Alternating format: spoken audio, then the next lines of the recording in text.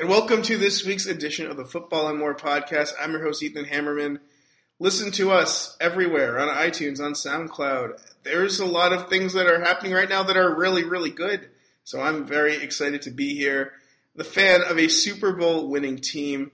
And I'm here with one of my favorite old-time guests, the one, the only Bleeding Green Nation's own Ben Natan. Ben, how are you? I'm doing well. Today was a snow day, so it was pretty lazy for me. Got to nap for a while, so I'm having a good day, I think. Napping is always good. Yeah, for sure. Napping is the best. Now, we're going to start, and we're not going to talk about the Super Bowl too much. It's been covered to death. But you actually didn't watch all the Super Bowl. So tell me what happened when you first saw what was happening at the Super Bowl, when you first were exposed to it, and then how that changed over the course of the game. Well, it was really funny because I didn't have any exposure to the Super Bowl for the first half because I was in rehearsal. And then our rehearsal let out early because the director wanted to watch Lady Gaga. So I was able to leave, and when I left, I turned on my phone, and two people that I'm friends with, or one of my really close friends is a Falcons fan, and there was just a chain of text messages about the first half, and he was so hype about it. And then also the group chat, some group chats with different writers, and one of them's a Falcons fan, and that was a huge thing, and it was just kind of cool. And I was like, oh great, because I'm not a big fan of the Patriots. And when I got back to my apartment, my friend came over to my apartment with me, and we were just watching the game, and just everything unraveled so quickly. And you could kind of tell halfway through the fourth quarter when the Patriots kind of grabbed that momentum back. You're like, they're going to win this game, aren't they? And once it went to overtime, it was kind of obvious how the game was going to end, because I never count out Tom Brady, I guess. Never count out touchdown Tom. Exactly. You can never, ever do it. And John Boyce actually did. He did count out touchdown Tom, and that was a mistake, John Boyce. Yeah. Love John Boyce, but that was a mistake. I was watching with a crowd of non-Patriots fans, and I was a very good sport for the first half. I mean, I actually like the Falcons. They're one of my favorite NFC teams. I tweeted out a picture of myself wearing my first ever football jersey, which was a Mike Vick jersey that I got when I was really little, because Mike Vick was one of my favorite players of all time. And, I mean, I've always had an affinity for Atlanta, so I was actually pretty happy for the individual players. I had a first-round grade of Devontae Freeman when he came out for the draft, so that was yes, Devontae, keep killing it. And he's fantastic.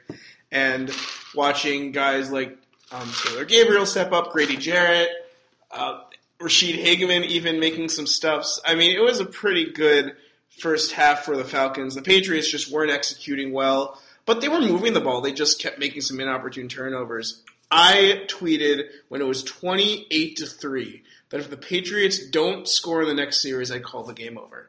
And then they didn't not score in any other series other than the one right before overtime.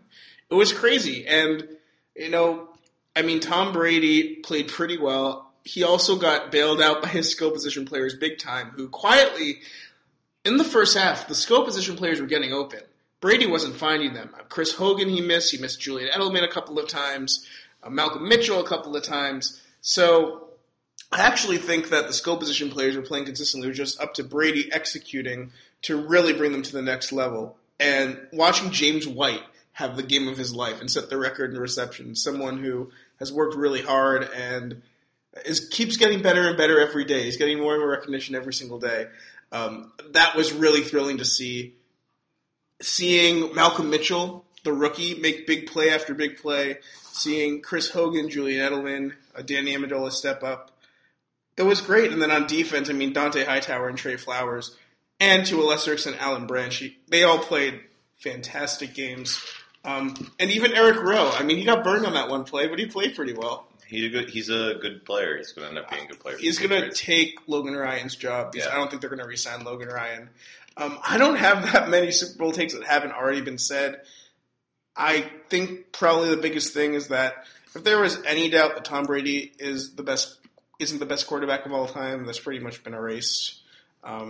He's the best, and you just got to deal with it if you don't think that, because now he's won 5 Super Bowls and probably should have won at least 1 or 2 more. So it's just one of those things that's history. And I definitely recommend that if you haven't watched the sound effects of the game, you should, because the sound effects is hysterical. Because Julian Edelman didn't know that the game was over, and he was trying to keep all the players off the field when they were reviewing the touchdown in overtime. And Bill Belichick just gives him a big hug, and he's like, "Stop, Julian, it's over." And it was just one of those really funny moments that you can only get in sound effects. We're going to move from the Super Bowl, though. We're going to talk about one of my favorite players in the Patriots this year, someone who actually made a very underrated play in the Super Bowl. There is a point, and you actually didn't see this, but on the last drive before the half, Tom Brady threw a pass that got tipped in the air, and it was going to be intercepted, but one black unicorn, one Martellus Bennett, caught the ball and then ran downfield for 20 yards. If he doesn't make that catch, they don't get a field goal to end the half, and the Falcons get yet another turnover. That's one of the most underrated plays in the game. And Martellus Bennett is, in my opinion, one of the most underrated players in the Patriots this year.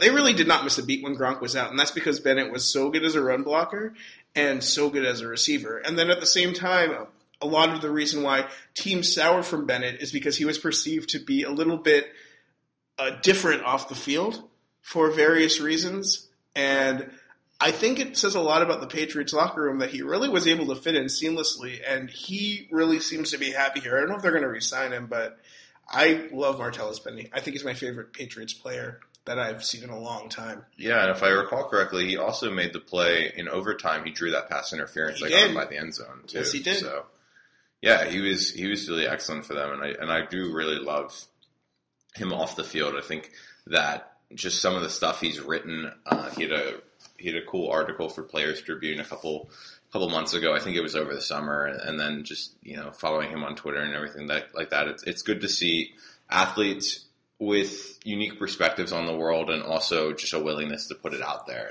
And we've seen that consistently with Bennett, that he's more than comfortable to talk about his different views on things. And I think that's really important for a guy with his platform. The Patriots have 3 players on their team who have written children's books, which is kind of crazy, right? I mean, I can't think of too many other teams where you would see that, or many other players even.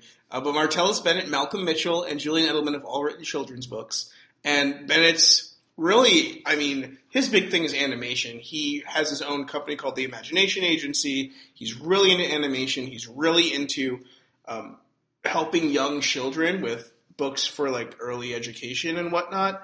And yeah, I mean, I don't understand how any team could have found him a distraction, because he seems he works his butt off, and he's always worked his butt off. You hear that from all of his teams. There are just some locker rooms and coaches that didn't want a guy who had so many different thoughts outside of football in their locker room. That's my opinion. I think, yeah, and I think it really just comes down to a societal issue, honestly, that there's this need to enforce binaries upon people and upon football players, that if you're a football player, you are going to be a football player and just a football player. And for a guy like Bennett, who is he's so interested in different things across the board and so willing to kind of explore those things on top of football. That doesn't really, I could see that not vibing well with a lot of coaching staffs and a lot of locker rooms even, because some people are so ingrained with this idea that, football is life and everything like that. And these guys need to stick to sports, and Bennett going against that is something that makes a lot of people uncomfortable, and we're seeing that now with the whole White House thing. And if I may, I think that the whole White House issue for Martellus Bennett is especially interesting, and you want to look at it as, maybe it's not just about the fact that Donald Trump doesn't sit well with, Bennett's personal politics. When you look at Martellus Bennett as a person who's so adamant about advocating people kind of breaking out of these binaries as children. I mean, he went on a whole tweet storm the other day about how there's expectations for black kids about, what they're supposed to be doing in high school or what they're supposed to be doing as children in terms of, these kids have to be athletes. And he's saying, you don't have to be an athlete. You can be, you could be into math. You can be a computer nerd. You can be a musician. You can be an actor, an artist. And he really wants to break those binaries, those kind of perceptions of that community, and for an administration to come in and immediately say, we're going to take away the National Endowment for the Arts. And when you take away the National Endowment for the Arts, you destroy the ability for disenfranchised people or for people who have less money to seek out those kind of opportunities, because, it's never the sports program that gets taken away from a public school, but the after-school music program, the theater program, opportunities that these public school kids won't necessarily have because their schools aren't getting the funding to support an arts program. And because of that, a lot of people with less money are just going to have to turn to athletics to provide that after-school structure, that structure that kids need at a young age. And it kind of keeps those things in the hands of wealthier and more able people. When I was growing up, I was blessed to have, I come from means, and that really gave me the opportunity to do a lot of theater, in my community and community theater and go to arts camps and everything like that. And not everyone has that opportunity. And I was able to fall in love with theater from a very, very young age, because that structure was kind of given to me rather than, even though I didn't have that really at my public school.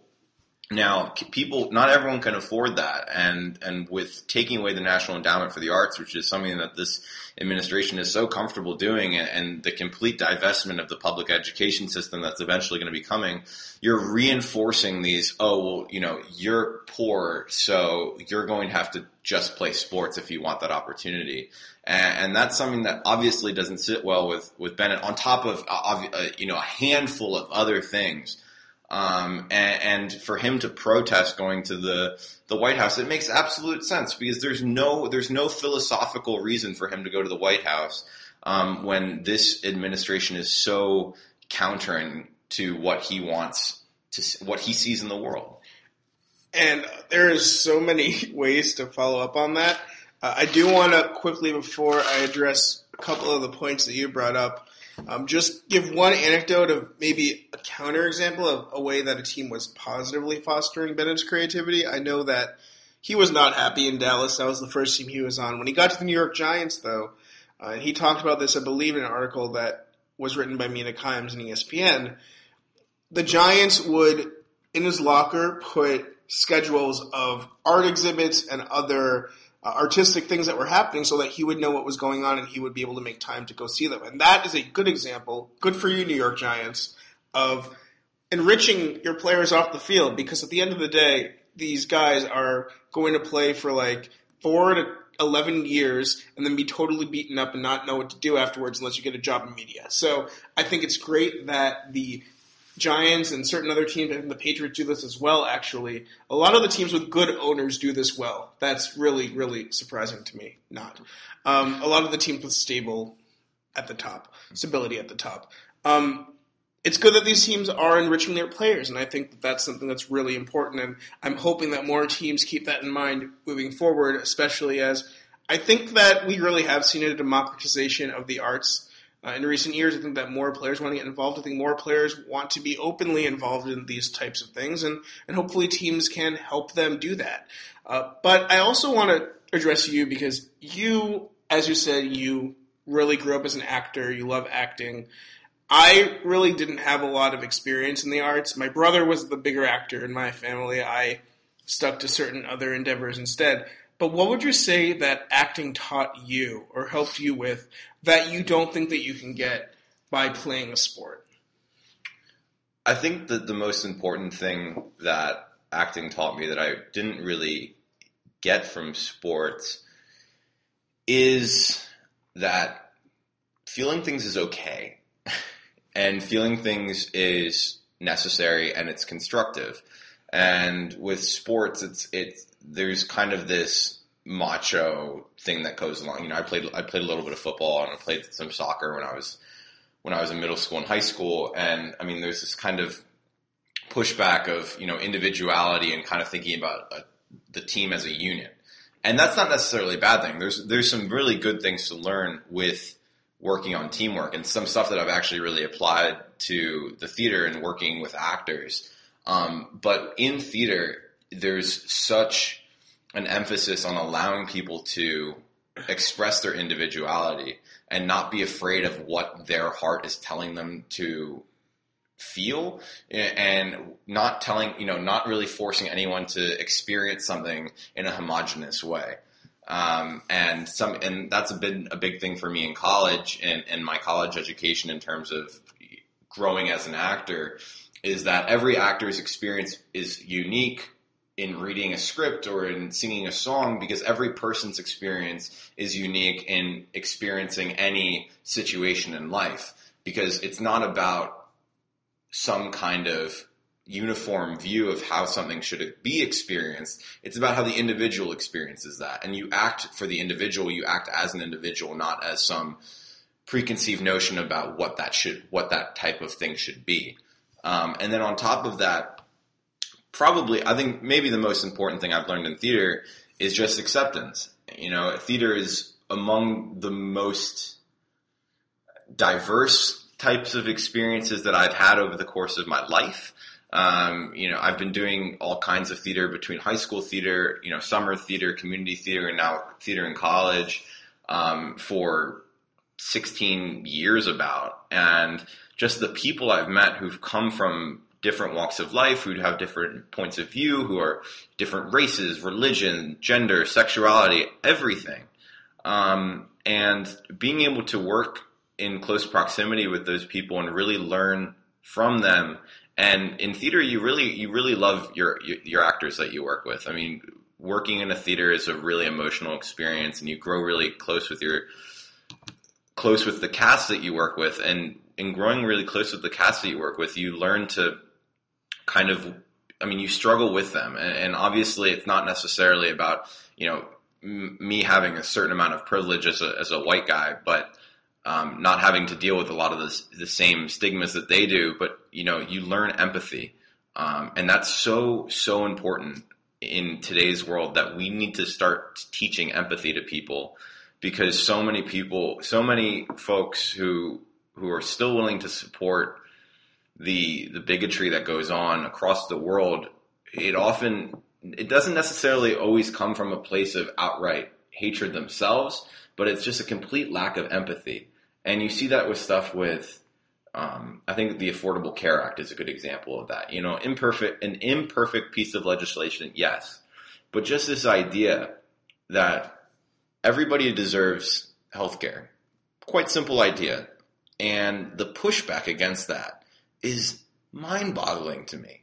Just to think that there are people out there who think a poor person doesn't deserve to get health care because they, quote unquote, don't think they worked hard enough, or education, or the right to marriage or something like that. Just to think that people can't step in other people's shoes for a moment and say, you know what, if I was in that position, I would feel horrible, and I need to have compassion. I need to have empathy for this person, because we don't know what other people have been through. And I think another thing is this whole refugee thing. And for so many people to so comfortably accept this alternate reality where refugees pose a massive threat to the United States is horrifying. I mean, these people are caught in a war zone, and a war zone that they did not choose to be there. And a lot of these refugees are coming over because of situations that the United States set up. You know, a lot of the destabilization that's happening in the Middle East is because of stuff that the United States has done, and for us as a country to not want to collectively take responsibility for the people that we've hurt, the innocent people that have gotten hurt, is reprehensible. So theater has taught me, and has taught so many other people, compassion. And I think that's why it's such a powerful force, is because it really teaches you compassion and loving one another, regardless of how different they are from you. Yeah, football is not exactly an empathetic sport. No. Football is not about getting to know other people. And I definitely agree with you that sometimes when you look at football culture in America, and I think actually it's a little bit less so in the NFL, because in the NFL you do kind of see the cream of the crop. And a lot of the cream of the crop are people who come from very disparate backgrounds, which I think is really great. And it's good that there's a lot of heterogeneous people in the NFL. At the same time, I also think that when you look at a case like Michael Sam at Missouri, where he came out his senior year, and before then there were a lot of players on his team who hadn't even ever met a gay person before. And knowing him and seeing him function as a football player, as innocuous as it seems, that was what changed a lot of their minds about gay people, because they hadn't actually met one before. So they didn't know that one could subvert whatever stereotypes they had about a gay person. And I think that's the kind of thing where, with refugees, I read a really, really good story about this refugee family in Nebraska, and how people who supported the refugee ban met these Syrian refugees, and their minds were changed, because they were like, these are great people, they care about the same things that we care about. Because at the end of the day, like, more people have been killed by New England Patriots tight ends than by refugees from the countries where Trump banned the refugees from. And that's a true statistic. Like, I mean, that's what it comes down to. That's literally what it comes down to. This is fear-mongering, this is a scare tactic, and this is something that is, in my mind and the minds of many others, un-American. And I think that we just saw that the ban has not been upheld by any legal standard, because it is illegal, and we'll see what happens as we go down that road as well. But yeah, I mean, I agree with you. I think that living in a culture where we care more about other people, put ourselves in other people's shoes, is very important, and it's just something that you need to keep an eye on and think about when you're in any situation.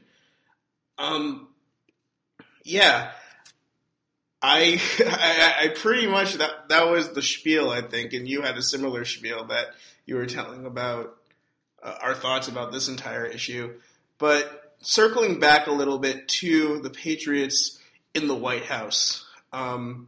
So as Ben said, there are 5 at this point who are confirmed not going.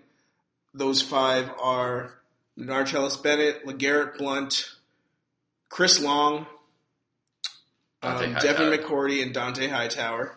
And then James White, it sounds like, is also not going to go. He's still deciding, but it sounded like he wasn't going to go. So that's their right. I still think it would be very funny if they went to Obama's house, took a picture with him on the same day, but that's not going to happen. I've already put it to bed. That would be funny. That would be really funny. I'm here for trolling the current president. But there's a lot of faux outrage out there about the situation. I don't think it's necessarily from Patriots fans. I think it's from people in general. People in general who are like, you have to respect the president, you have to go. And at the same time, I mean, this isn't a new thing. Like, James Harrison didn't go to the Oval Office when Barack Obama was there, whenever he won the Super Bowl, because James Harrison didn't want to go. And neither did Tom Brady. Tom Brady didn't either. I think Tom Brady had something. Matt Burke didn't go. Yeah, Matt Burke didn't go, and he expressly didn't go for political reasons. Yeah.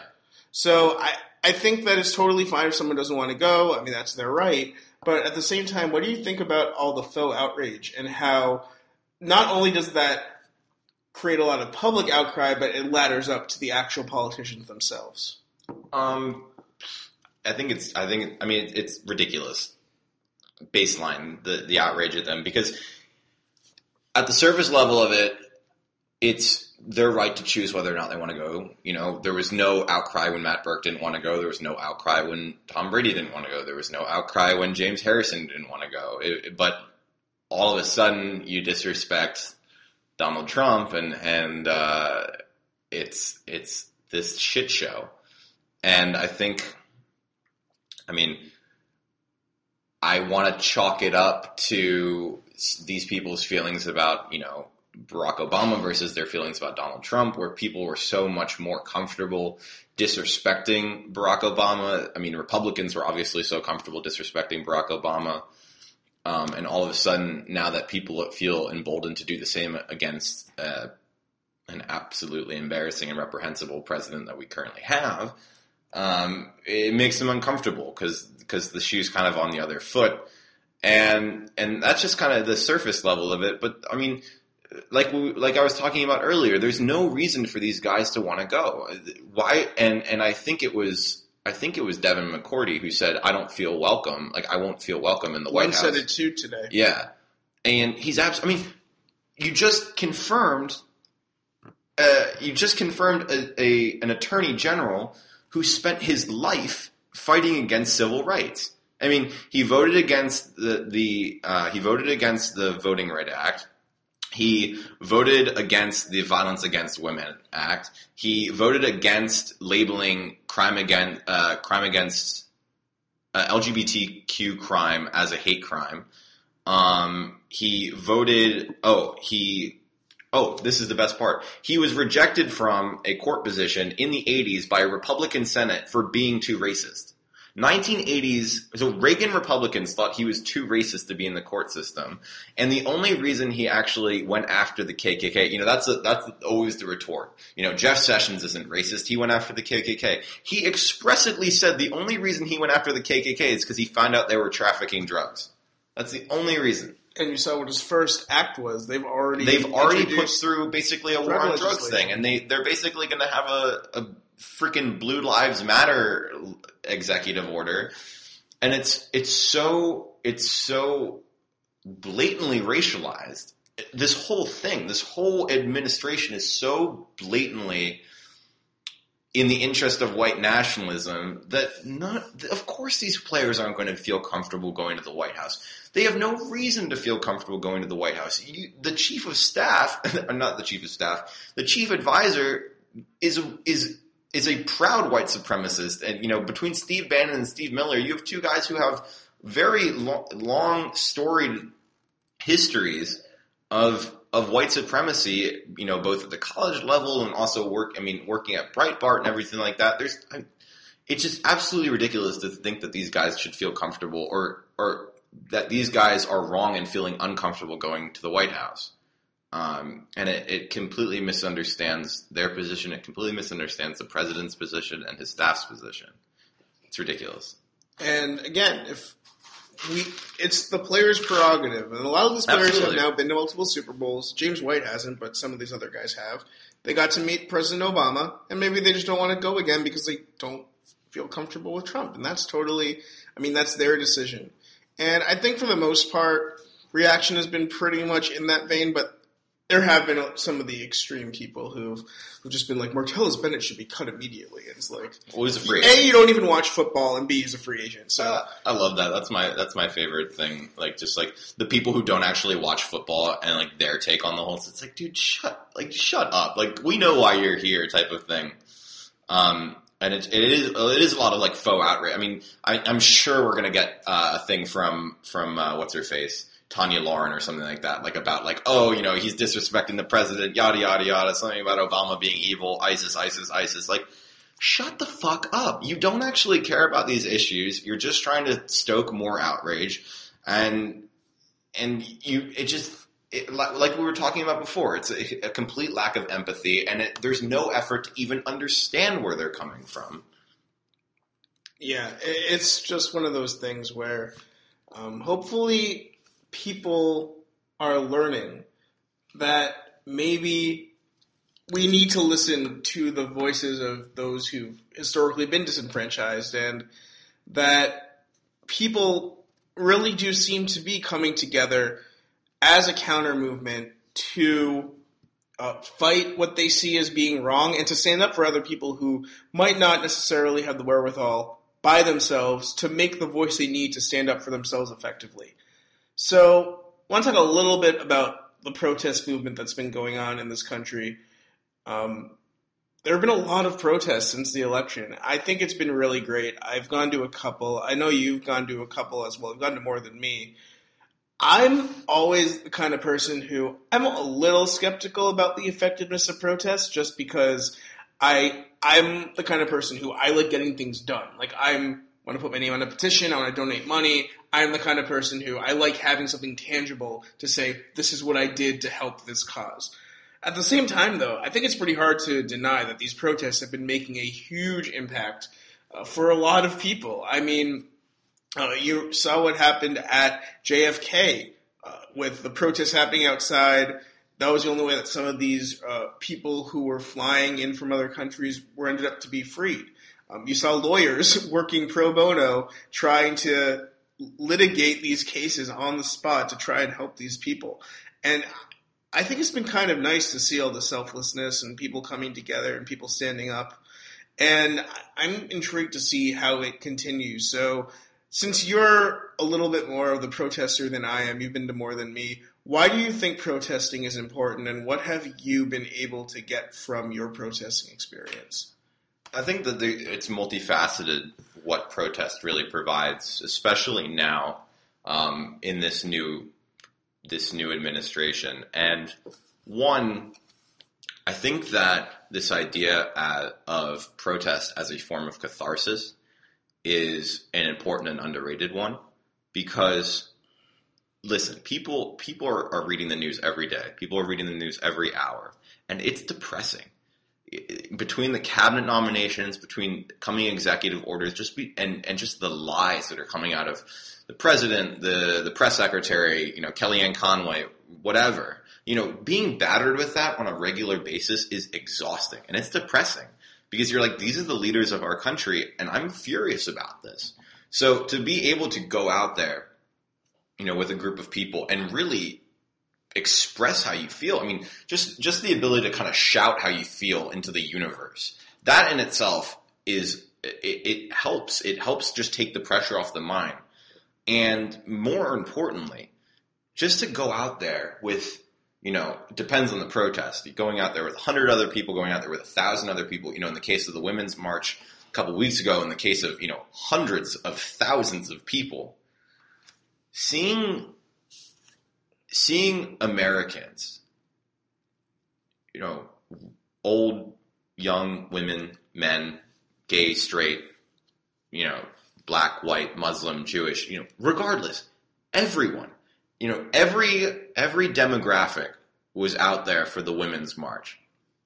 And to see Americans kind of come together and say to one another, I'm here to support you. I don't care if you're an elite. I don't care if you're, refugee. I don't care if you're Muslim. I don't care if you're Jewish or black.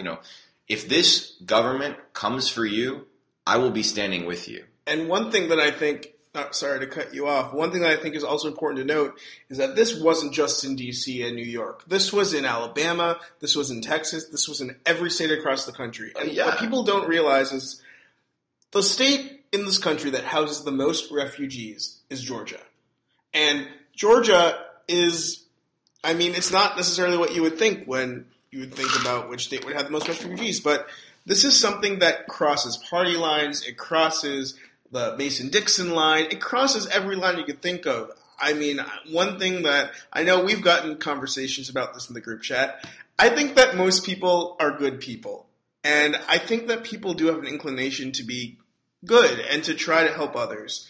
And I think that that's really what we're seeing. We're seeing the best of people right now because people are seeing that their friends are scared and their neighbors are scared. People they don't know are scared and they want to stand up and support them. And I think that overall across the country, that's been really beautiful to see. Yeah, and I think, and like I was saying, to go out there and say, like, these people in some capacity are here for each other. And just that in itself, as a form of catharsis, that helps you get through the day. And, we talk about resistance. Resistance has been like the hot button, that's been a buzzword the past couple of weeks, resist, resist, resist. And nobody actually really knows what that means. And I think part of the resistance, and this is going to sound corny as hell, part of the resistance is just keeping your head up some days. Because, I mean, if we're talking about a theoretical fascist government, a point of fascism is to completely depress the population into just becoming drones. And that's a big thing where fascist regimes in over the course of history, one of the first things they took away from the people is the arts. And then they take away entertainment because they don't want people feeling shit. They want people focusing on, doing their job within a structure, fueling the machine. So keeping your head up and keeping a smile on your face and being able to live another day without just kind of giving in to how awful this all is, that in itself is a resistance. And that's a big thing that protests can provide. So that's one thing. But another thing, and this is very important, especially going forward, as more and more of these executive orders are coming out, not just executive orders, but just laws in general, things that are going to be coming through the House and through the Senate, is protest. And this is kind of a message for people out there who are saying, protests should be respectful, blah, blah, blah, blah, blah. You're blocking the streets, blah, blah, blah. You're breaking shit. Listen, protests are transgressive in nature. That's the point.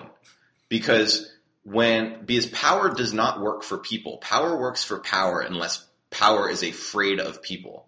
So protests are supposed to make a statement saying, we have all of these people here who don't like what you're doing. And if you come for these people, there's going to be a reaction. And I think that's especially important in cities like New York and cities like Los Angeles, because in those cities predominantly went blue. I think Clinton's victory in New York over Trump was the second biggest victory in like citywide history. It was like a 3 million or 4 million person lead in the state just because of New York City, which was a little bit less than Obama over McCain, but still pretty substantial. And it's a message saying like, look, you're going to come for Hispanic people, you're going to come for Muslim people, you're going to come for black people, like that's what you want to do, and you have a city full of people that hates you, that you have most of your property in, and it just comes down to protest is supposed to be transgressive because you need to scare power into working for you. And even on the Democratic side of things, I mean, a lot of these Democrats were being a little bit, what's the word? They're kind of rolling with that whole respectability politics because they're thing. Scared. Because they want scared, to keep their seats. It's because Democrats don't know how to get mad. That's something that Republicans are really good at. Republicans are excellent at getting mad. Democratic politicians, not so much. But when you saw the protests come out and really galvanize the party and say to the senators, say to the representatives, we want you to oppose everything this administration does, or we will primary you out. And you've seen that a lot of these senators are reacting by shooting down all these different cabinet nominations. And unfortunately, that's not really working just because of the lead that the Republicans have in the House and in the Senate. But there's a growing,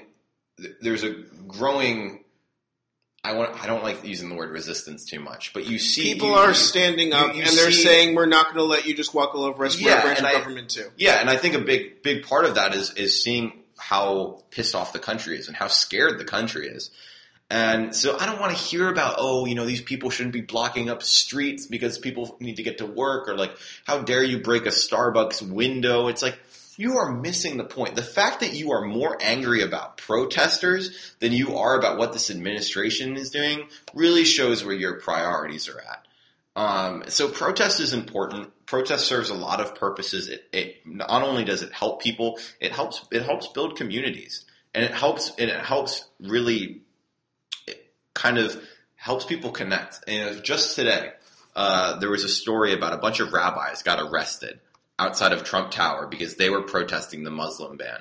Now, in the media and historically, you don't really hear a lot of stories about Jewish leadership sticking up for Muslim leadership or vice versa. And now, not to say that it doesn't happen over the course of history, because it definitely does, but there is a narrative about how those two groups of people are divided.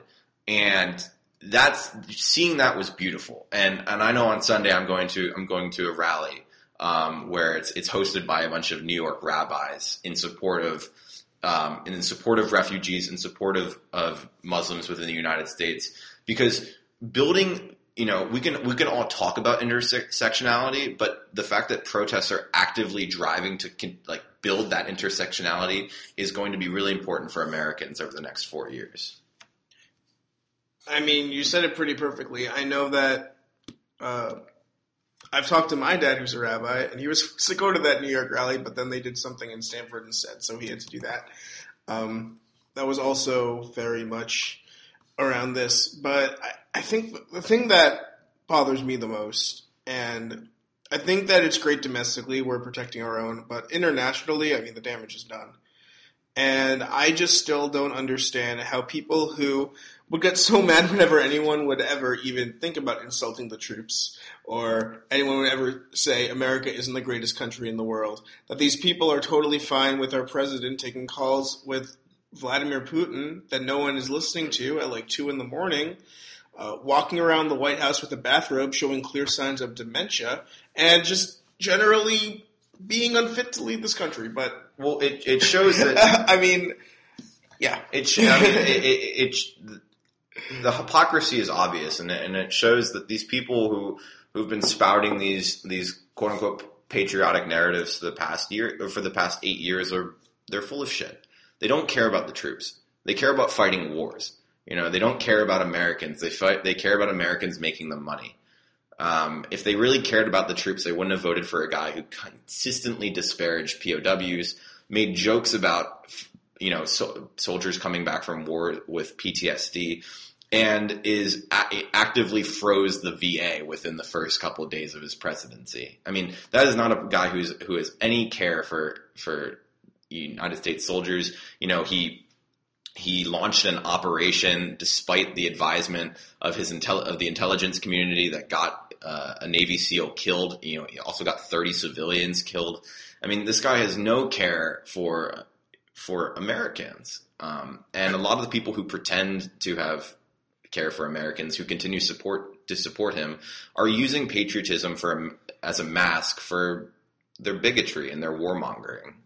And I mean, you just look at everyone who he's nominated to office. All these people are disgruntled people who have failed out of their former jobs for one reason or another, probably because they were racist, sexist, or misogynistic.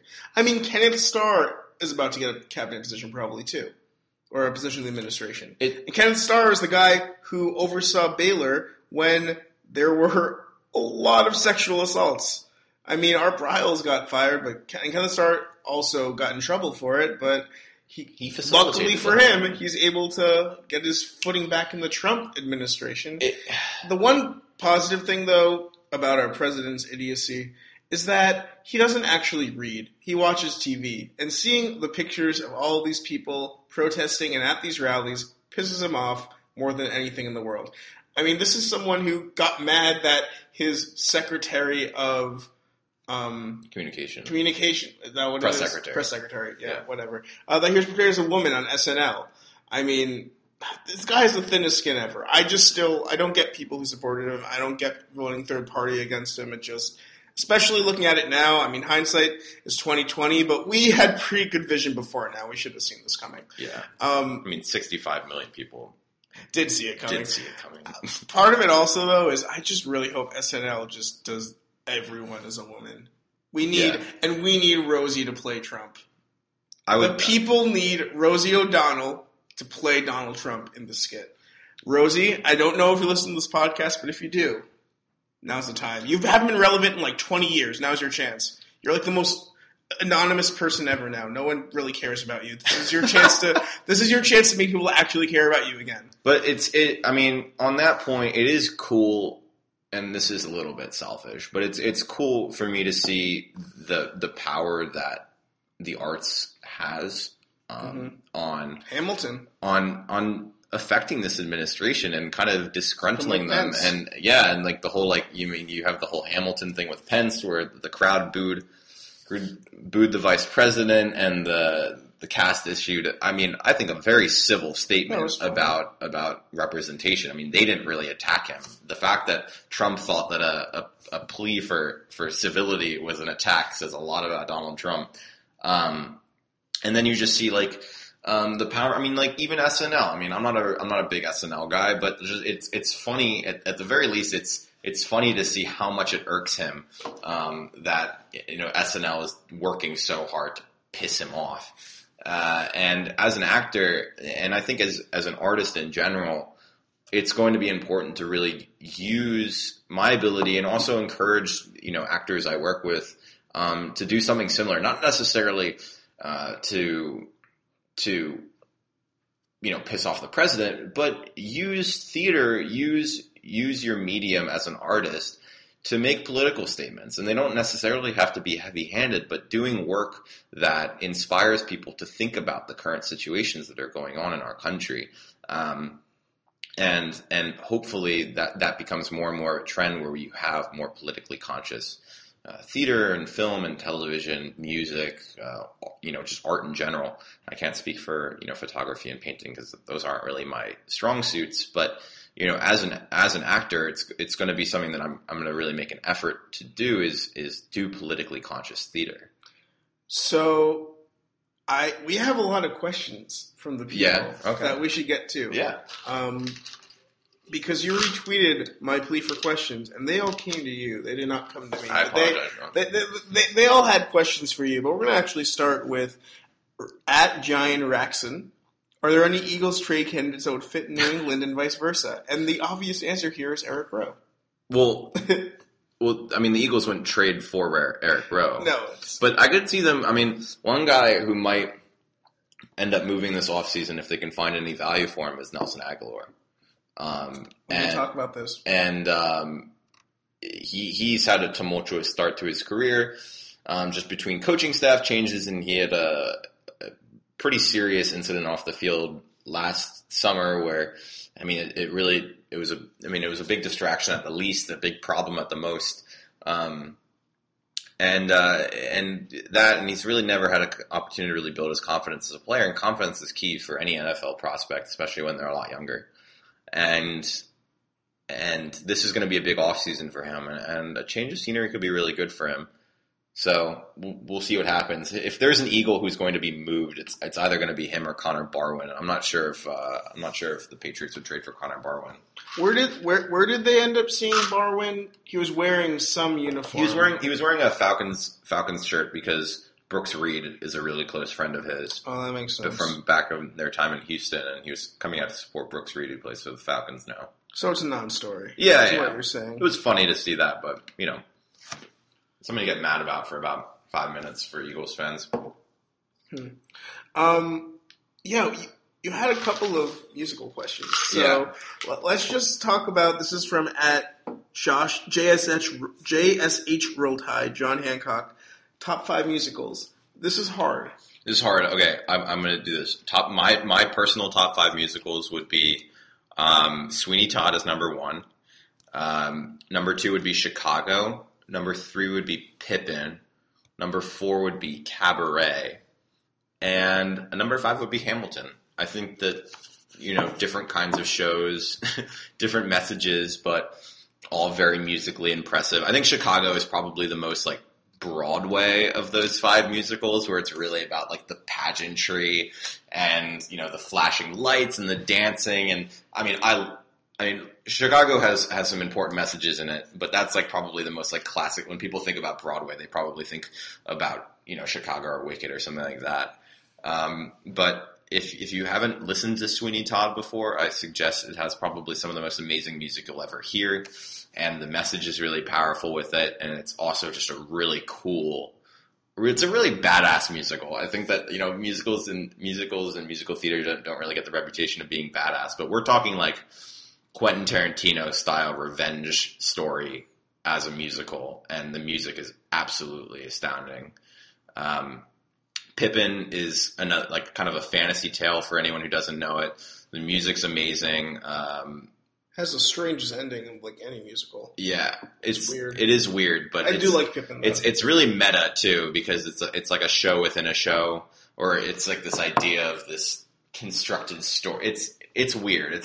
But those 5 shows, Cabaret is also important because that's a really politically important show because it's really about what happens when people kind of focus way too much on their personal life and deliberately insulate themselves from a political situation. The show takes place during Nazi occupation, or it takes place in Berlin during World War II, and it's about really what happens when people are so averse to politics. And we always talk about like stick to sports, and you need to stay in your lane. And this is what happens when a bunch of people stay in their lane and don't pay attention to what is happening in their country politically.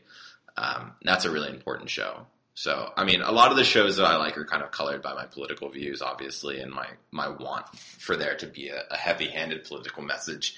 And I know that isn't for everyone in theater, but I really adore those 5 shows. I think that my list is going to be completely different from yours. Because I haven't seen Hamilton yet. I am seeing Hamilton on April 6th, which I'm very excited about. I've heard every song, but I can't rate it until I see it, so that'll be fun. Book of Mormon's my number 1 show. That's fair. Book of Mormon's the funniest thing I think I've ever seen in my life. The entire second act of Book of Mormon, I didn't stop laughing the entire time. That show was so funny for me. So I went with my mom and my older brother, and I think I was a freshman in high school when I went. Maybe I was a sophomore in high school. These are the South Park guys, so the humor is obviously very, very, very, very risque, and a lot of the jokes that they were making, like I was dying during that show. I was like screaming, laughing during that show. And my mom was sitting right next to me. God bless her. She was sitting right next to me, and she was like crying, laughing into her hands because she was embarrassed about how funny she found it. Because all the humor is so. I mean, talk about gallows humor for a second. Like that is some really like jokes you wouldn't really say in public. But oh my god, it was. And the music is amazing too. Oh, yeah. And it's just like it's a really good show. I mean, just like technically, it's a very good show, but it's also so funny. Yeah, that's an outstanding show. Number 2, and I can't believe that you forgot about Les Mis, but it's Les Mis. So, here's the thing. You don't have a Les Mis take. No. I have a Les Mis take because I love Les Mis because I was in Les Mis, and it's still I think in the top 2 musicals I've been in, and that's why I love it so much. But I saw it on Broadway. I didn't love it on Broadway. And I saw the movie, and I didn't love the movie. So maybe it's might have seen a bad cast. I think so. I mean the cast I saw was talented. I just didn't like how it was put on. The thing about Les Mis is it's so epic and it's so like musical theater-y. So to be in it as an actor is like such an experience because you feel like you're really a part of the musical theater canon. But then like seeing it, I think the issue was I was in it first, so I got to experience the magic of kind of being in the show. So once I saw it, it was almost, it didn't meet that original feeling I had. So that's probably my issue with Les Mis, but it's not enough. It's a good show. Obviously it's a good show, but it's not enough to crack the top 5 for me. Number 3 is Wicked, and you've changed your mind on Wicked over the years. I came around on Wicked is so good. The music is so good. It's really, really good music. Also, there's a song that 2 of my friends have said is like a top 3 hookup song for them. Is it? Which one is it? As Long as You're Mine. Okay. I was trying to go through my head. If you if you are feeling trying to make the moves on someone and they are fans of Broadway, that is a very, very good song to utilize. I honestly think I have heard from multiple people. So that's advice from Ethan. I've listened to For Good probably once a day for the past like 3 weeks now. Like it's like I'm on like a streak of listening to Wicked. So yeah, that's another like classic like when you ask anyone on the street, be like name 3 or 4 Broadway shows, like that is bound to be one of them. Yeah, number 4 for me is also one that was better in my opinion in the movie than the show I saw because the cast wasn't amazing. But Rent is just that's another show I come around on. Rent's just really good. And it's dark. And it's funny walking around Alphabet City now because it is not like Alphabet City when Rent came out. I will tell you that much. No, the whole village has changed since. It's very, very different. Yeah. But I mean, I had relatives who died of HIV, died of AIDS, and so I mean that's definitely a very emotional storyline, and just the music in the show is so good. I mean, it really did change the way that musical theater was done. I don't think we have Book of Mormon if Rent's not made. So I don't think we don't have Hamilton if Rent's we don't have Hamilton either. So it definitely was great. Number 5 is very tough for me. There are 2 shows that I think if I had seen them, they would probably be vying for the spot because I've heard all the music and the music's amazing. I just haven't seen the shows. The shows are Next to Normal, which is literally about my life. Next to Normal is without, I mean, Next to Normal, it's about a family who the parents are dysfunctional and their son died. Is that a spoiler? That's not really a spoiler. No, because no. Yeah, their son died, and their daughter is like this girl who's really, really intellectually gifted, and she's just trying to like find her way, but she'll never be as good as the son who died. It's so good. He's Not Here is one of the most chilling musical theater songs ever. Like I listen to that song and I want to break down into tears. It is absolutely incredible. And the other one that I've never seen actually is Spring Awakening. Spring Awakening. NYU's doing that. You should get tickets to it. Maybe I will. The Spring Awakening is another great show. Yeah, it's another one of those like takeoffs of a European opera, and they switch it up, and they made the music really rock. Yeah, it's a little odd from what I hear, but I heard it's really strange. good. It's kind of like it's kind of Renty too. Like it's just similar. It's more explicit than Rent, though, right? Yeah. But a lot of people in the cast of one of the shows I'm in are also doing Rent at NYU. Not Rent. Oh my god, are doing Spring Awakening at NYU. So yeah, it's a good show and another show that has a lot of important social and political messages. But if I had to pick number 5 out of the shows I've seen, it's probably Avenue Q. That's a good one. And Avenue Q is it's just so funny. It's just that's another show that my little sister and my mom saw it, and my mom once again was like. And it's definitely very real. It's realer now because I identify a little bit with Princeton. A little bit. You know, what do you do with a BA in English? I didn't have a BA in English, but not far off. Yeah, it's another really good show.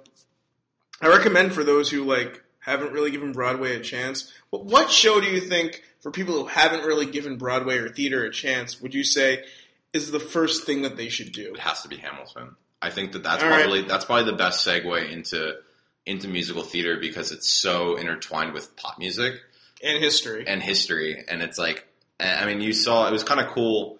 I think it was during the Grammys last year because Hamilton performed during the Grammys last year, and that was really the first time that kind of musical theater had been blasted out to such a large audience in a really long time. And like just scrolling through Twitter and seeing people's reactions to the Hamilton medley, it was like people were like, "This is actually really cool," and it's like, yes, this is cool, but like this is also musical theater, and you should get into musical theater because it's great and it's powerful, and the music is amazing, and you can get all different kinds of music. But I will say that it's like it is hard to reach for some people. One, because theater in general is just kind of inaccessible, just because especially Hamilton, it's expensive. But you can watch Hamilton on TV now, right? Like there are videos. You can watch the whole play if you want. Yeah, but also just like the music and the style is kind of hard to reach for some people who are more into like just current pop music. But I think with Hamilton, you're going to see more shows that try to embrace different kinds of music outside of just like contemporary musical theater type of music or like classical type of music or just like somewhat poppy. You're going to get more like rock musicals, more rap musicals and things like that. So I think like the way that Rent opened the door for a new wave of contemporary musical theater, I think you're going to see Hamilton do something similar over the next couple of years. Yeah, I mean, one show that was a little bit underrated, and I actually didn't see this, but I listened to it. There was a Tupac musical called Holler If You Hear Me that ran for a couple of years, and no one saw it, so it closed. Okay. But it was really good. And it literally just used Tupac's music and made it into a musical. That's awesome. And music was fine. It was Tupac, and no one listened to it. And if it had come out after Hamilton, maybe things would have been different. But anyway, before we go, Any random draft takes? I mean, we are draft people. I guess we're technically they're supposed to talk about it. So, any random takes that you want to fire off? I have a couple. I'll just fire off. I feel like because of the Eagles drafted Carson Wentz last year, I don't get to actually talk about quarterbacks that much. So really quickly, I'll fire off some quarterback takes. Deshaun Watson's is the best quarterback in this draft. Patrick Mahomes is the second best quarterback in this draft. Deshaun Kaiser is the third best quarterback in this draft. But if somebody sat me down with an opinion on either one of those three being the top guy, they could probably convince me. Because each one of them has like a very special trait. I think that Watson, you're looking at his intelligence and his poise, and just his ability to kind of run a system to peak efficiency. Mahomes is he's just incredibly gifted athlete, amazing arm, and just the fact that he basically constructed the entire Texas Tech offense out of his ability to extend plays. And then with Kaiser, it's like every time I watch him, I just think about Donovan McNabb. That's the comp. Yeah, that's who he is. He's like great size, big arm, very good athlete. You know, maybe he's inconsistent with decision making and accuracy a little bit, but just like I think his peaks are better than the other two as a quarterback, and like those moments are that's a first overall type of guy. So those are the top three guys in the class. I do think that Mitch Trubisky is a good prospect, but this elevation he's got over the course of the process has been a little bit ridiculous, especially for a 1-year starter who did worse than the guy he replaced, who didn't even get drafted. So like if you're talking about Mitch Trubisky as like a second or third round pick, I'd be like, oh, that's a good prospect. You know, that's a guy, that's the type of value you'd want for that guy. But the fact that he's getting talked about as like, you know, first overall, second overall, third overall type of pick, that's a little bit too much. And that's what a lot of draft coverage is about, where it ends up being a game of overcorrection between media guys where, you know, that's another great example was like, I feel like the coverage of Leonard Fournette is a lot like this, where you have a good prospect, not a great prospect, but a very good prospect. And when somebody comes out and says, you know, this guy's the best prospect of all time, or this guy's the best running back prospect of all time, then there's going to be backlash to that saying, well, no, he's not. You know, he's got this, and this issue. And while that media debacle is going on, people in the middle will either say that the guy saying he's the best guy of all time is being ridiculous, or the people critiquing the quote unquote best guy of all time are being ridiculous or being haters or whatever. So it makes that type of stuff makes draft coverage really ridiculous. I think all these takes have nuance to them. All these players have nuance to them. So to kind of go overboard and just slap a label on a guy that this guy is better than Adrian Peterson, or this guy's, you know, the next Adrian Peterson, it's ridiculous. And people do the same thing with quarterbacks all the time. So hype trains create counter hype trains. So let's stop with that nonsense. Let's give guys fair evaluations. I have Kaiser as my QB1. I think Trubisky is better than you think he is. But the most important question, I asked this of fellow Eagles fan Sen Sogo, and he was on a few weeks ago. How many quarterbacks in this class would you take over Carson Wentz? Am I legally obligated to answer that question? I mean, I would take the top three quarterbacks in this class over Wentz. You know, if Wentz was in this class, he'd probably be quarterback 4 or 5 for me. Yeah, I really do think that between age and experience, productivity and tools, I think that, you know, Watson and Mahomes especially are just miles ahead of what Wentz was as a prospect. And, you know, you could say stuff about Wentz off the field, and, you know, Wentz obviously had this like legendary work ethic and character that made all these teams fall in love with him, but I sense how many fumbles and interceptions did he have this year? Like he had 28 combined fumbles and interceptions this year. That's really bad. Yeah. But I think that Mahomes is a younger prospect. Deshaun Watson's a younger prospect. Deshaun Kaiser's a younger prospect, and just like the fact that they've already had so much experience to this point, despite being younger prospects than what Wentz was. You know, Wentz had 23 or 24 career starts. Yeah, I think all three of those guys are better prospects than Wentz was, and it's. I'll just leave it at it's fascinating to see how comfortable everyone was anointing Wentz was, and so uncomfortable with anointing any of these three guys as being a top prospect when all three of them are so clearly talented. Well, Ian Rappaport said that Mahomes is top quarterback on some boards. It's going to be interesting to see how his stock rises because Mahomes is so talented. Like, he improvises better than any quarterback in this draft for sure, but I'm scared of his footwork. It's just not good. Well, I think the thing with Mahomes is what people kind of watch his improvisation and be like, oh, well, he's just kind of doing that for the sake of doing that, and he's kind of like Johnny Manziel in that regard, and like that's something we should be afraid of as talent evaluators.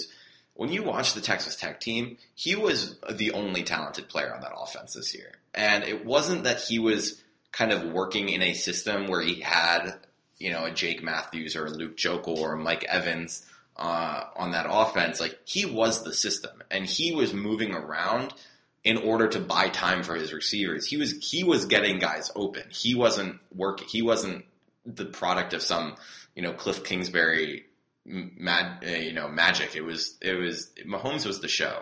And I think that's a thing that people don't really realize. Yeah, his upside's through the roof. I think Kaiser's my favorite. I actually think Trubisky might be QB too. I think he's better than Wentz, to be honest. Because Trubisky also, I love the way when he breaks the pocket, he keeps his eyes downfield. He's sort of a more conservative version of Mahomes with slightly better mechanics. So I actually like Trubisky. I wouldn't take him over Kaiser, but I could see taking him over Watson or Mahomes for sure. I think that they're all pretty much in the same area of the draft for me. I do have a couple of other takes, though, and one is at the cornerback position, and it's about Marshawn Lattimore from Ohio State. Have you watched him at all? Yes. I'm not totally getting it. He interferes so much. Like, he's very handsy. He has issues locating the ball. Whenever he faced a better receiver this year, there were at least 3 uncalled penalties in every single game.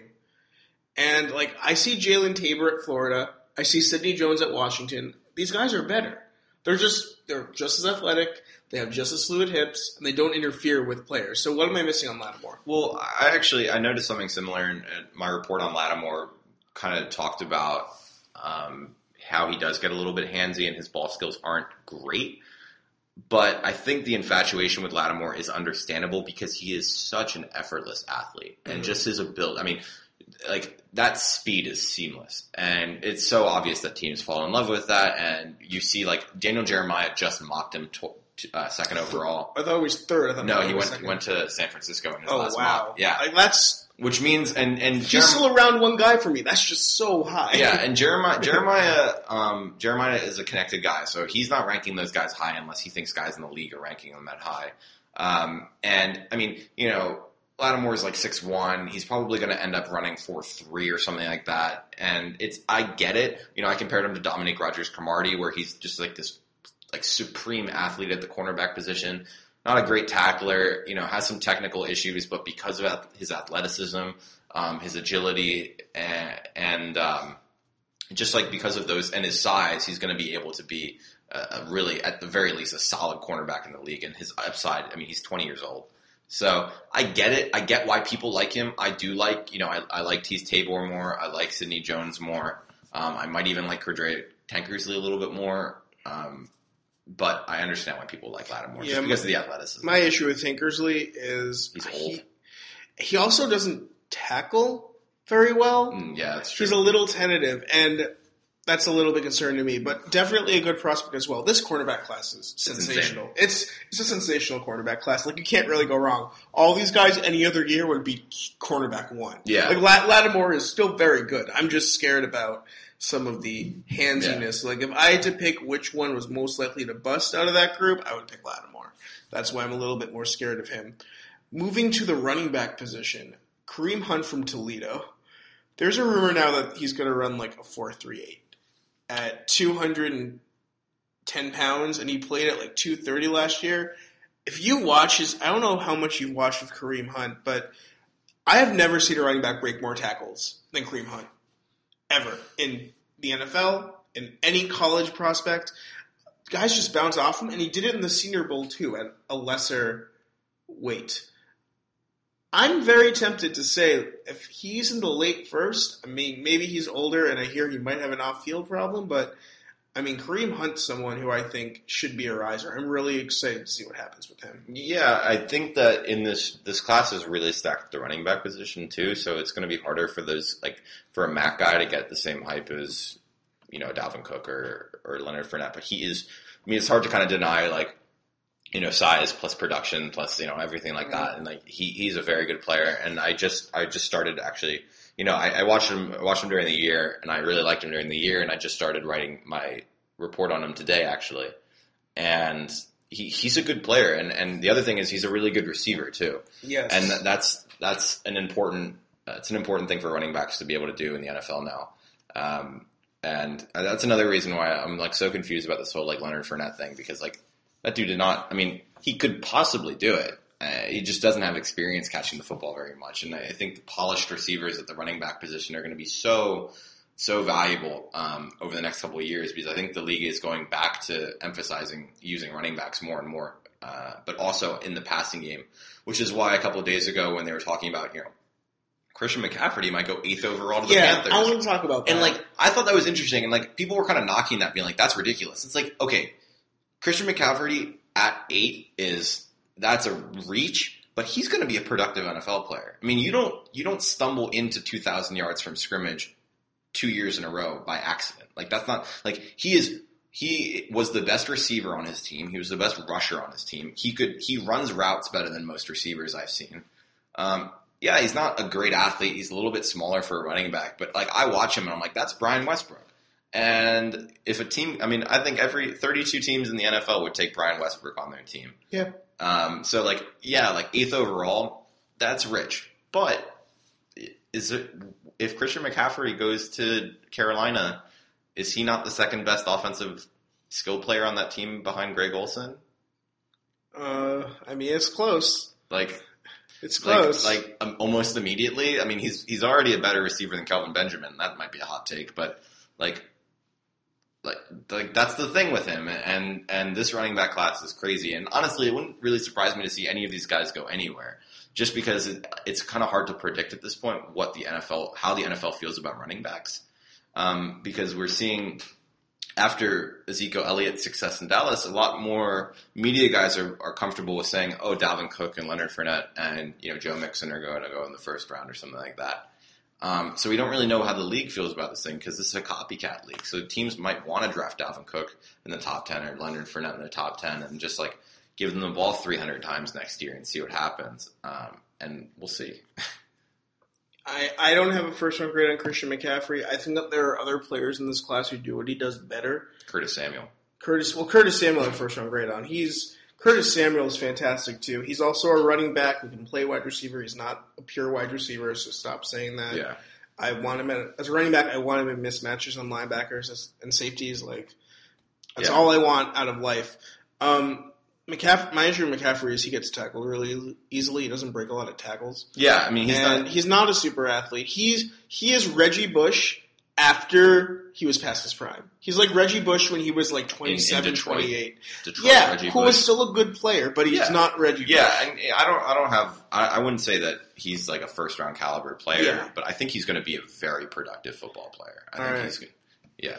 I want to end it on edge players. How many edge players have you watched so far? Just to start. I've watched a lot. I've written about 4. So there's some interesting stuff right now. I see a lot of very similar edge players after the top 2. I think that Myles Garrett and Tim Williams are a tier above the rest of the edge players in this class. I don't know, which ones do you think jump out the most in terms of having pro potential? Because I've been watching Solomon Thomas, who I think is the most explosive in the class. Takkarist McKinley, I think, is the most prototypical. He can pretty much do anything he wants when he actually sets his mind to it in the class. Taco Charlton has great length and he has a move. Derek Barnett has great length and he has a move and he's really smart. Deshaun Hall reminds me of Danielle Hunter from the Vikings. I think that if you put on a little bit of weight and be patient with him, he's going to be a really good player. I don't love the Youngstown State guy, but other people like the Youngstown State guy. You're forgetting a very important player. That's Carl Lawson. And Carl Lawson's very good too. Carl Lawson is, and that's going to be my guy this year, and a guy that I really think the Eagles should target in the first round. If, just to kind of be on team specific stuff, because he really reminds me of Brandon Graham because he's a little bit shorter, but you and Justice both said that. Yeah, he's shorter, he's stout, he's such a smart pass rusher. I mean, I don't think anyone else in this class puts together moves the way he does when he rushes the passer. Yeah, he's a solid run defender, not a great run defender, but a solid run defender. But if you're just drafting guys to get after the passer, he's going to step in on day one and be productive. Now, I love Solomon Thomas because I think he's a ridiculous athlete. Similar with Tack McKinley, just like those two guys are just otherworldly athletes. But in terms of a guy who can come in day one and help your football team, I think behind Myles Garrett and Tim Williams, Carl Lawson's that next guy. The hardest player for me to read is Solomon Thomas.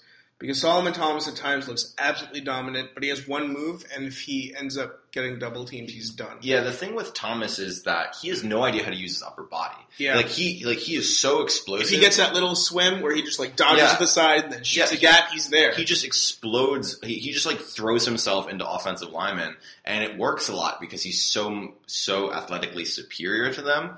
But if he gets stopped initially, he just gives up on the play. And it's I think the Arizona game is a good example of that. He just stands there. Not a style comp, but it's a little like Bud Dupree with Pittsburgh. Yeah, I mean, where he's going to need time.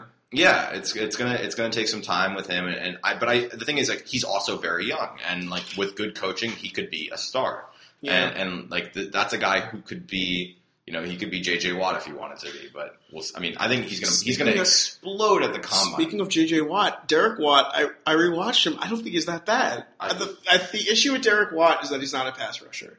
So just don't expect him to be a pass rusher. He's a really, really good run-stopping, strong-side linebacker. Yeah, and that's totally fine. Some top 40 hype for him, too. I'm not sure I'd take him that high, but he's going to be a good NFL player. And I think I think the Patriots are going to be all over Vince Beagle. Because he's versatile. Versatile. He can cover. He can rush. He's going to test really well. Well, maybe Derek's going to get some of his brother's HGH before the combine starts, and we'll get to see what he does. We'll see. One other Derek Rivers. I've not watched it. The Youngstown State guy. I need to be sold on him a little bit more because he seems like the most passive pass rusher in this class. He doesn't seem like he's trying, at least not in tape. So I think he's probably someone who is better in one-on-ones than necessarily during the game. So we'll see about that. And yeah, I mean, I know you hate Pittsburgh, but they have a good player in Ewan Price. Oh, that guy is good. I like the University of Pittsburgh. You just don't like the city. I just don't like the city. No, Ewan Price, he's small, but that guy knows how to get to the quarterback. Period. He just has burst. He has explosiveness. Looks like a bodybuilder too. Yeah, he's like 6 foot and but 260 pounds. He's ripped. A team's going to figure out how to use him, and it's going to be game over. Yeah. I don't know who, but he's going to end up. The Steelers could use a guy like Ewan Price. That would be fun. Stay in Pittsburgh. I think that would be a lot of fun. I have a lot of other random takes. I can fire 3 off super quick. One is that Carlos Watkins from Clemson is, to me, the second best defensive tackle in this class, which I think is a little bit different than what a lot of people are saying. But I love the way he dictates the line of scrimmage. He's so solid at the line of scrimmage. He reminds me of Malcolm Brown on the Patriots. And he also has some explosiveness. He can collapse a pocket. I think after seeing Caleb Brantley, I was slightly underwhelmed. Some of the other guys in this class I was also slightly underwhelmed. After Jonathan Allen, I think that Watkins is very good. Item number 2, and we'll see how he tests at the combine. That is my contingency. But if he tests the way I think he's going to test, I think that Reuben Foster is the number 1 player in this class. Because I don't think that you're going to find a more special linebacker than Reuben Foster. And I mean, he has range, he has power, he has speed, he has intelligence, he's crazy athletic. Myles Garrett is fantastic too. Myles Garrett is slightly overrated as a pass rusher. He's still very good, but he's slightly overrated. And I think Reuben Foster is a more complete player. So depending on how Reuben Foster tests, which is a major caveat, he's my number 1 linebacker right now in this class. Item number 3, and I know that we disagree on this. Well, actually, I'm not going to go with my Mike Williams take because that's kind of boring. I'm going to go with a different wide receiver take. Isaiah Jones from ECU is fantastic. Zay Jones? Zay Jones. Absolutely fantastic. For a little guy, he knows how to use his body really, really well. He's Jarvis Landry. He has great hands. He's better than Jarvis Landry, man. Oh, okay. If he runs the way I think he's going to run, he has a little Antonio Brown in him. I wouldn't call him Antonio Brown, but he just knows how to position his body so that he catches long passes against bigger cornerbacks. I don't know if anyone's watched his Virginia Tech game. He goes against Brandon Faison, who's probably going to be a draftable player next year, and he beat him on verticals all game long. And Faison couldn't really do anything to stop him. So I really think that Zay Jones is someone who, I don't know if he's a first-round pick. He's on that cusp for me right now, but a team, if they take him day 2, I think that would be a steal. He's a little small, which I know we don't love small receivers, but he has a lot of other good things going for him. So those are my 3 other takes. We've got a lot of drafting in the final 20 minutes since this podcast went over by 20 minutes. Yeah, do you have any final words? Thanks for coming on again. This was great. No, this was great. I think we covered the entire world yes, in the past 80 minutes. I'm pretty sure that this podcast talked about both like protests and the NFL draft. We got from protests all the way to ECU wide receivers. Yeah, this is the kind of stuff we want to do. There's a pretty good chance that there will not be a podcast next week. I'll probably be back for the Combine the week after. I have some guests lined up coming up soon. I'm still trying to figure out, how we can make this podcast even better in 2017. If you have any thoughts, feel free to shoot me a tweet at Ethan Ham. Until next time, though, this has been the Football More podcast with Ethan Hammerman, and I'll talk to you later.